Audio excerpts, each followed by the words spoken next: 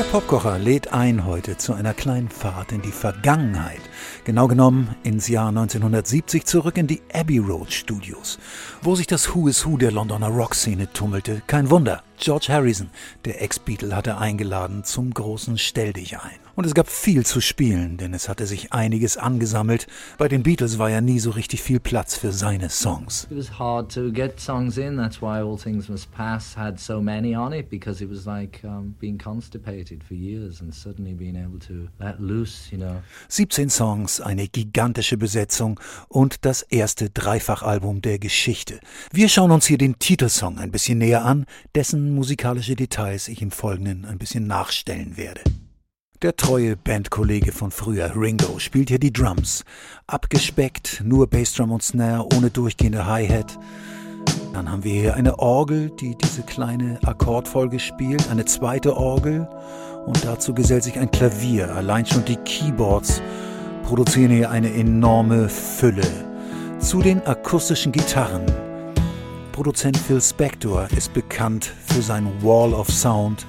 Alle Instrumente 3- oder 4-fach in diesem Fall besetzt. Nacheinander eingeschaltet habe ich sie. Mittlerweile sind es 4 akustische Gitarren. Und dazu ein Bass, der nicht viel machen muss. Ein Ton reicht, am Schluss wird einmal gewechselt. Und das Zauberinstrument, die Pedal-Steel-Gitarre, die wir gleich noch genauer hören werden. Strington hat sich dazugesellt und hier alles zusammen. Großes Breitwandkino, es fehlt noch der Gesang, den übernimmt George im Original.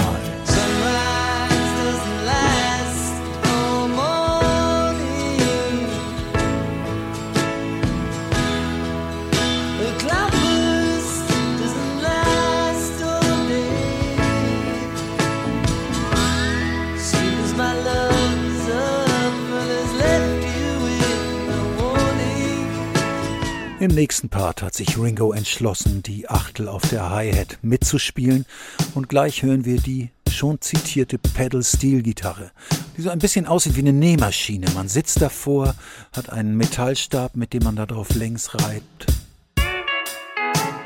und hat Fußpedale, mit denen man die Tonhöhe verändert und dadurch kommen diese paradiesischen Klänge zustande. Keyboards und Gitarren dazu. 2 neue Akkorde, auch in aller Fülle.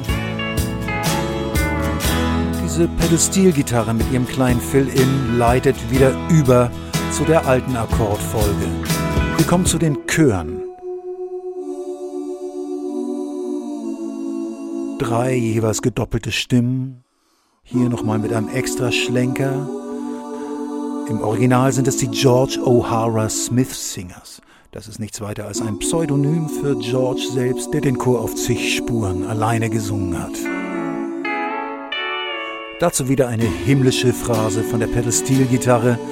Die Akustikgitarren haben eingesetzt. Und hier kommt nochmal eine Besonderheit vom Bass, der hier einmal in den falschen Part abbiegt. Und zwar genau hier. Aber diese kleine Reibung an der Stelle macht gerade einen besonderen Reiz. Und so hat man es gelassen. Frei nach dem Motto, Fehler ist King.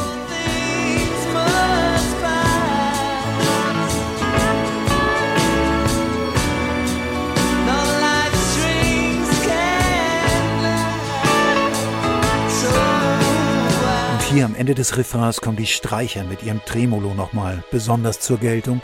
Dazu gesellt sich die Pedal-Steel-Gitarre mit einem Rutscher in ungeahnte Höhen.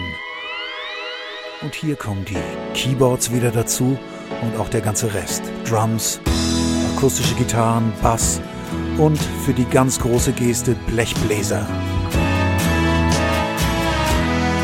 Genug Platz für solche Riesenbesetzungen gab es ja in den Abbey Road Studios.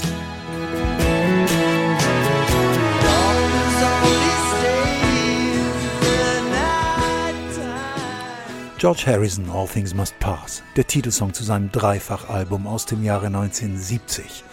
Dass alles vergänglich ist klar. Allerdings bei den 5 Minuten des Popkochers ist das nochmal besonders auffällig. Bis zum nächsten Mal. Tschüss.